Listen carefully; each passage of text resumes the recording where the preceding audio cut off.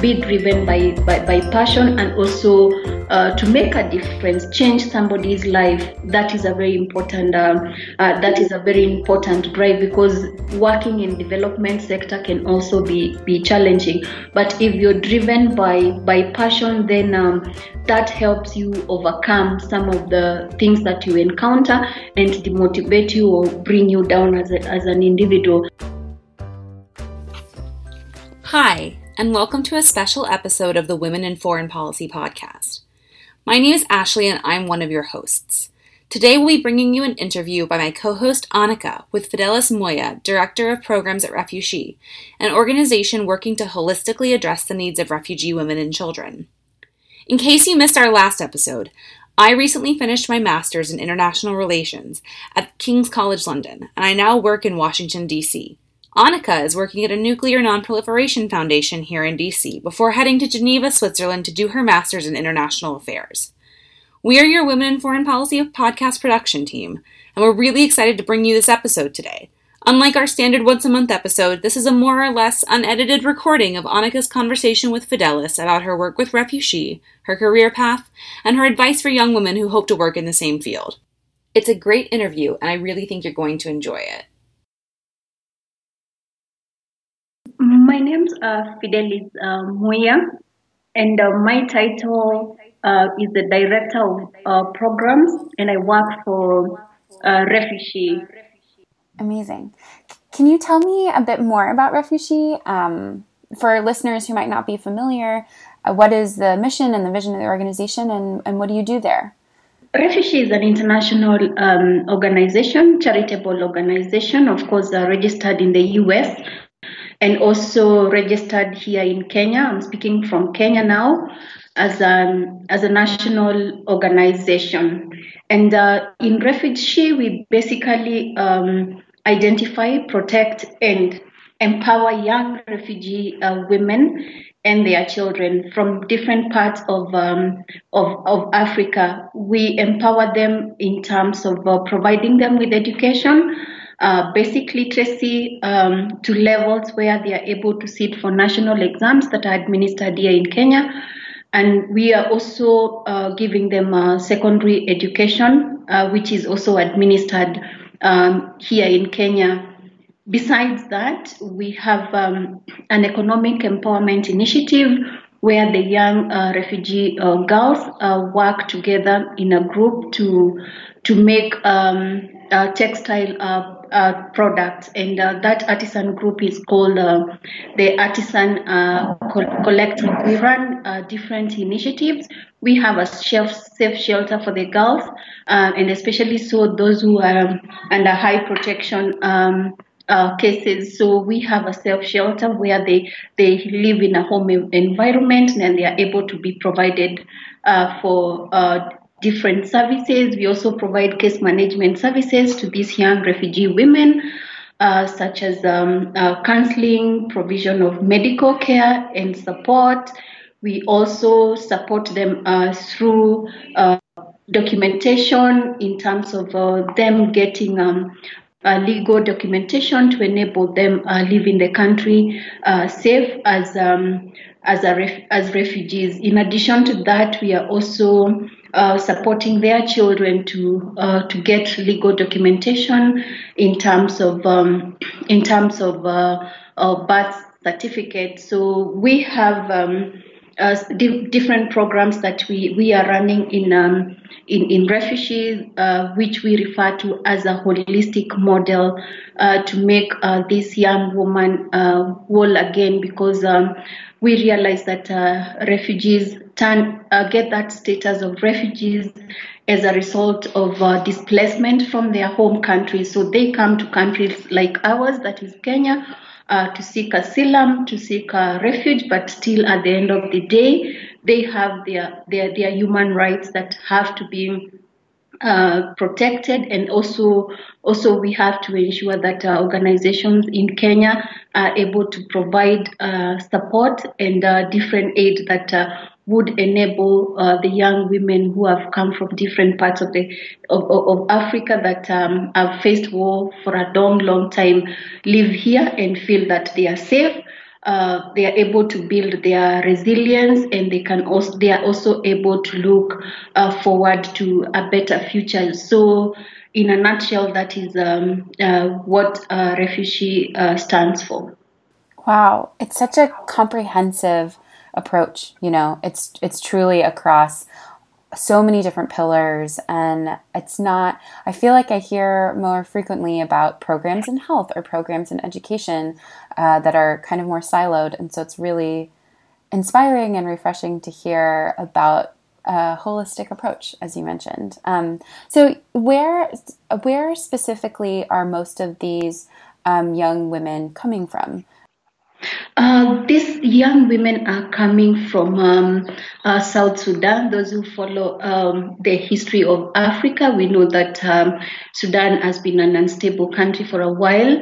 Others come from Somalia. We know the instability that is in Somalia. We have others drawn who have flown from the Democratic Republic of Congo, and others come from Burundi. We also have others come from Rwanda, but Rwanda is now stable. So we don't have a majority of them from Rwanda, but we've served young refugees from Rwanda. So, and also from countries like Ethiopia. So these girls come from those countries. Of course, they find their ways to Kenya through our borders. Wow, that's incredible. So what specifically do you do at Refugee? What is your role? I joined Refugee in September 2013 as a finance manager, and I've grown with the organization to the level where it is now. I joined as a finance manager, then I was promoted to the position of Director of Financial Operations. And early this year, because I want to expound my portfolio, I've also been given an opportunity to serve the organization as the Director of Programs. Mainly, refugees operations are in Kenya, and I've supported all along. I've worked as the Director of Financial Operations, looking at strengthening internal controls, because accountability in our sector is very, very important. Donors are giving us funds, and we must invest those funds in the best way possible. And as a finance director, it has been my role to set strong controls, to ensure that there are high levels of accountability, to ensure that donor reports are filed on time, to ensure that if the organization is being audited, then I'm on the front line to ensure that external audits are successful, to ensure any project audits are also successful. And I'm very proud of what I've done all the years, because I've seen the organization grow its budget over 4 times. A better part of my working in Refugee has been as a Director of Financial Operations, but I'm transitioning to a new role that I'm really, really happy and excited about. Congratulations! That's really exciting. Thank you. Did you have a background in finance? How did you come into that role? And I guess what also drew you to the field of working with refugees more broadly?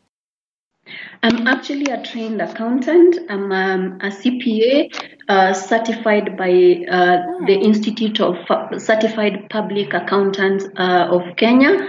That is the regulatory body for accountants in Kenya.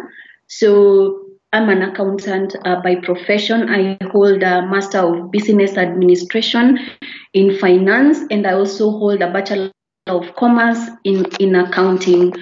Got it. Okay. So what about what drew you to the field, or what drew you to working with refugees? What actually drew me to working with refugees, probably I can just give you a quick background about my training.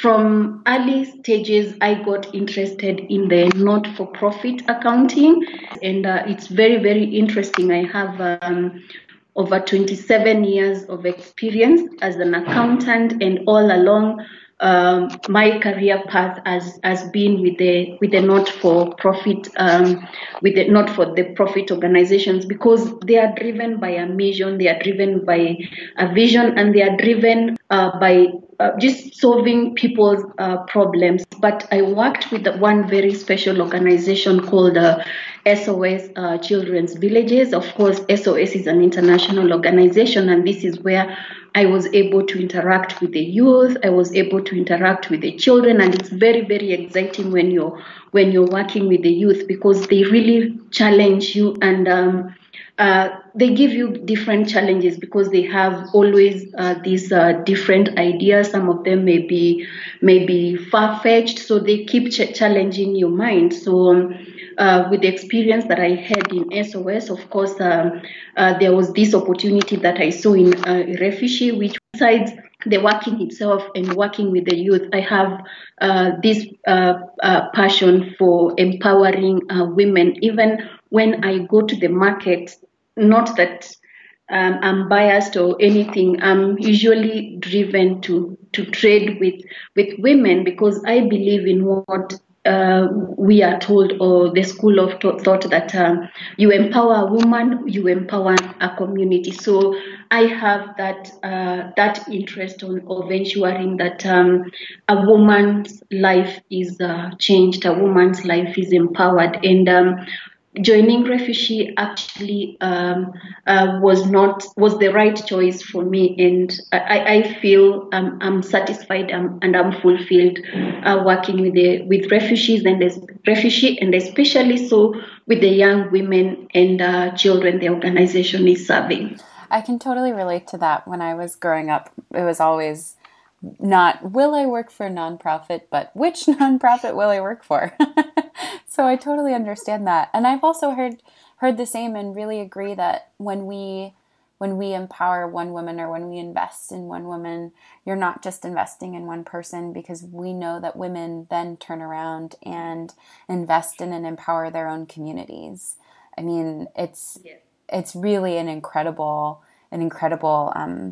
phenomenon to witness. So I'm really, really glad to hear that.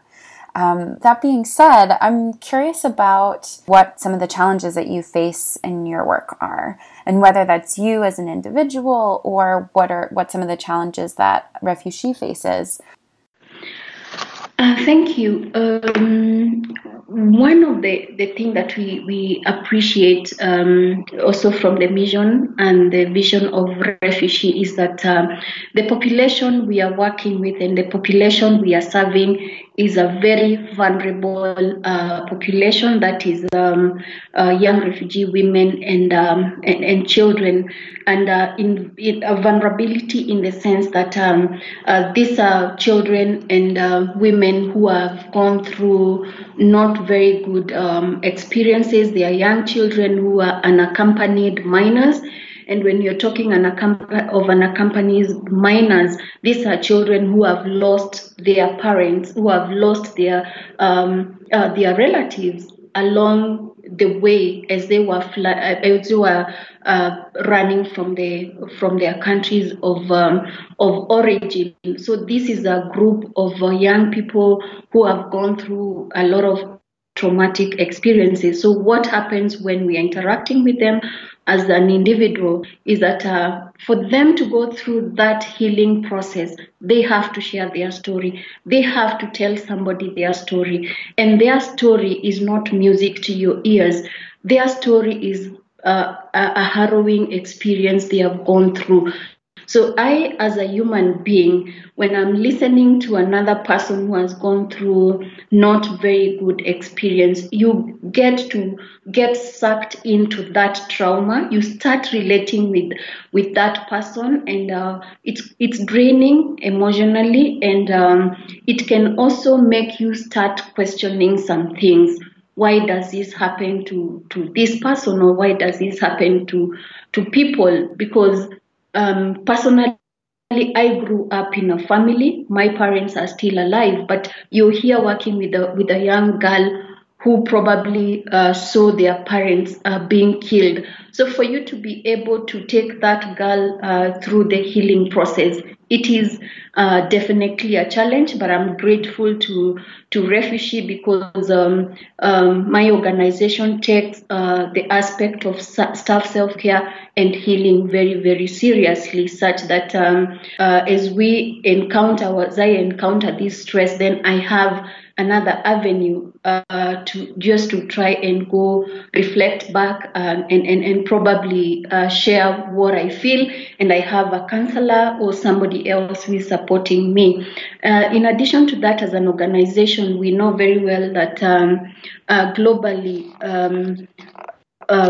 resettlement opportunities are going down, and with the refugees and with our beneficiaries that we serve, their hope is not to go back to the countries where they are coming from, where they had harrowing experiences. Their hope is always to go to another country that would support them, another country that would help them rebuild their lives. And in most cases, they look forward to going to the developing countries, not developing countries, sorry, to the developed countries, the United States of America, Britain, Australia, those countries where they are able to go and seek refuge. So for most of them, when they are in Kenya, to them, it is a transition. But it's a challenge to the organization, given that resettlement space, because we know refugees crisis is not just facing Africa alone. We know what is happening in Syria. We know what is happening in some of the Middle East countries. So that competition, that need to resettle refugees is not only a crisis for people who have been displaced in African countries.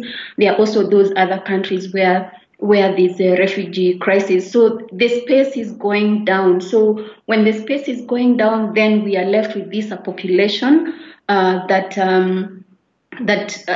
probably we have to try and look for homegrown solutions where they can be able to integrate with the communities that are hosting them, for example, as here in Nairobi.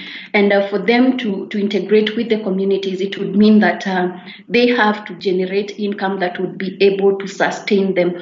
As an organization, we have to try as much as we can to keep up with that challenge. You have a space that is closing. How do you how do you get to have homegrown solutions? And that is definitely a challenge. And I think as far as an organization like Refugee is concerned, that is working with a migratory population, definitely it is a challenge for us as an organization. I am now convinced that you are all doing some of the most important work, honestly, in the world. So, wow.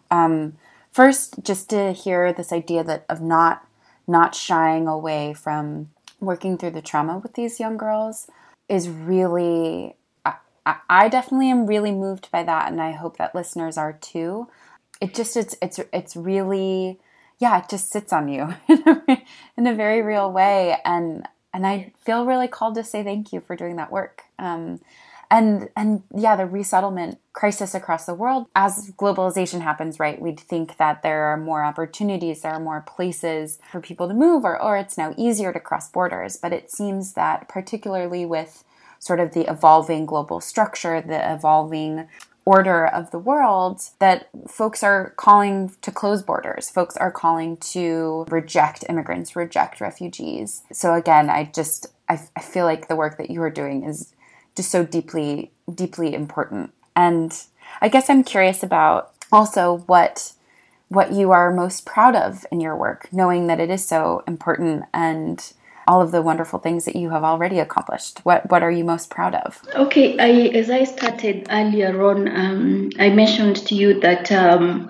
I've seen this organization that I'm working for and I'm passionate about grow its portfolio, that is donor portfolio and financial portfolio more than 4 times. So I've been part of that team that has driven the organization's growth, and that definitely I'm proud of as an individual. And also In addition to that, I think I'm also proud of what comes out of the challenges we are talking about. The girls who have passed through our hands out there, leading their own lives, because this is an organization that has been in existence for 10 years. So we have girls who have gone through our programs, and they have been resettled in other countries, and they are able to support themselves.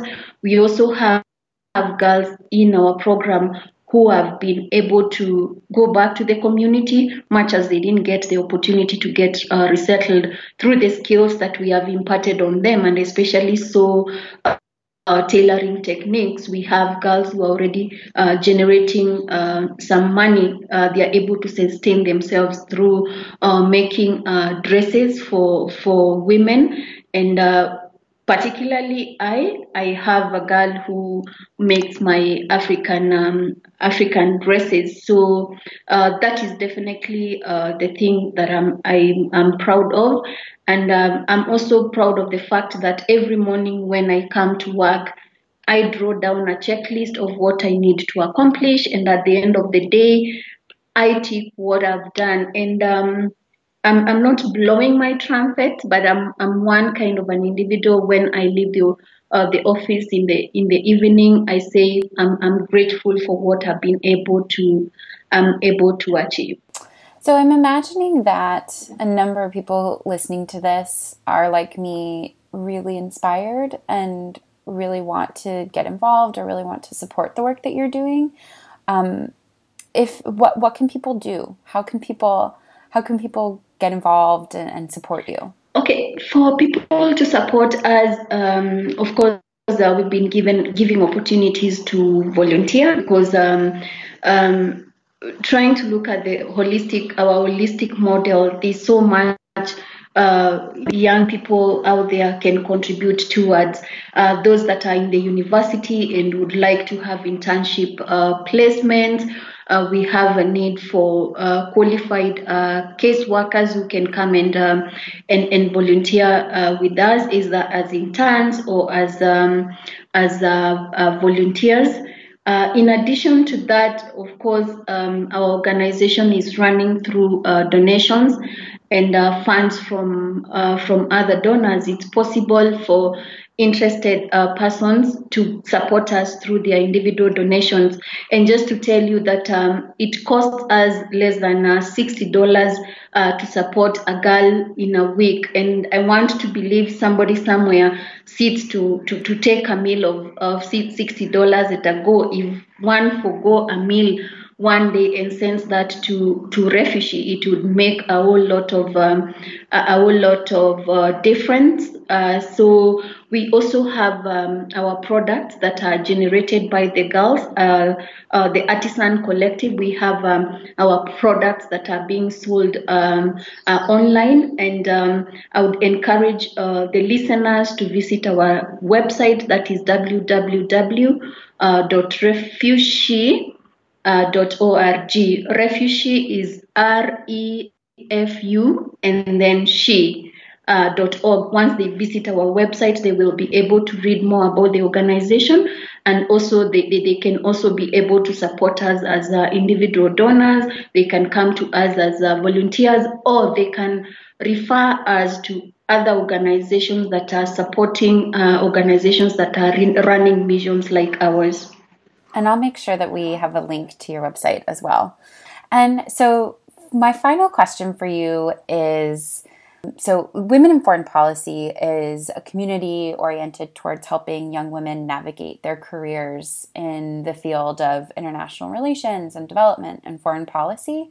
I'm wondering what advice you would give young women listening to this podcast who are interested in careers in development, and knowing that our listeners, people are listening from all over the world. I'm in the United States, some are here, some in Europe, some in Asia and Africa, folks listening from all over the place. What advice would you give? Development is broad. and there are different organizations that are not for profit that are doing different kind of interventions in the development sector. So what I would advise young women is that one, be driven by passion, and also to make a difference, change somebody's life. That is a very important drive, because working in development sector can also be challenging. But if you're driven by passion, then that helps you overcome some of the things that you encounter and demotivate you or bring you down as an individual. The other thing I would encourage is that it is important for them to start early in their career. Once they start early in their career, it will be very easy to succeed in the development sector. If you feel you need to grow your career in development sector, then look for organizations that are serving, have a mission that aligns to your interest. Because one thing I believe in is that any course or any career can drive you to an organization in the development sector. For example, somebody can study as a doctor but end up working with organizations like Medicine Sans Frontiers, Doctors Without Borders, not necessarily to go and work in private hospitals. Organizations in the development sector that probably are intervening towards water sanitation and health. They are looking for engineers. You can be a water engineer, you can be engineer in something that definitely out there you would find an organization in the development sector that is actually undertaking an intervention that is within the career that you've chosen. I trained as an accountant, and I'm working in an organization that serves young refugee women. Why? Because I already created my path. And why I'm saying this is that sometimes I encounter staff or probably people who maybe move from the profit sector, and they say, I want to venture in the non-profit sector, but when they come and try to fit in, it really becomes a challenge, because one, there is a way a profit-driven organization runs its businesses. There is a way a not-for-profit organization drives its businesses. Not to say that not-for-profit organizations do not need to generate additional revenues that would help them promote their cause. Doing an income-generating initiative in a not-for-profit organization is different from a not-for-profit organization driven by profits. So I would advise young girls out there to be driven by passion, and second, determine your path early in the career. Which sector do you want to, or industry do you want to go for? If you say you would want to go to the development sector, whatever career you would be pursuing, it will drive you to the development sector, and the returns are fulfilling. That is so helpful. I will take that advice for myself. Thank you so much for taking time to speak with us today and to share so much about yourself and the incredible work that you and Refuge do. We really, really appreciate it. Thank you too. Thanks to Fidelis for making time to speak with us, and thanks to you for listening to this special episode. Please check back in next week for this month's awesome episode on women who have chosen to work with refugees and the incredible wisdom they have to share. You can find out more about the work Refushe does at refushe.org. That's refushe.org. Women in Foreign Policy is on Twitter at WomenInFP. If you're looking to connect with myself or Annika, we're also both on Twitter at Ashley_E_Pratt and at Annika EP, respectively. We would love to know what you think of the episodes. Are there women you'd like to suggest we do an interview with? We'd love to hear from you. Are you a woman working in foreign policy that thinks your job or your research is super interesting? We probably do too. We'd love to speak to you about it. Finally, if you like the work we're doing, please consider supporting us via PayPal at LMGoulet, spelled LMGOULET, or on Patreon at Women in Foreign Policy. Thank you so much for listening, and check back in on August 30th for this month's episode on working with refugees. See you next week.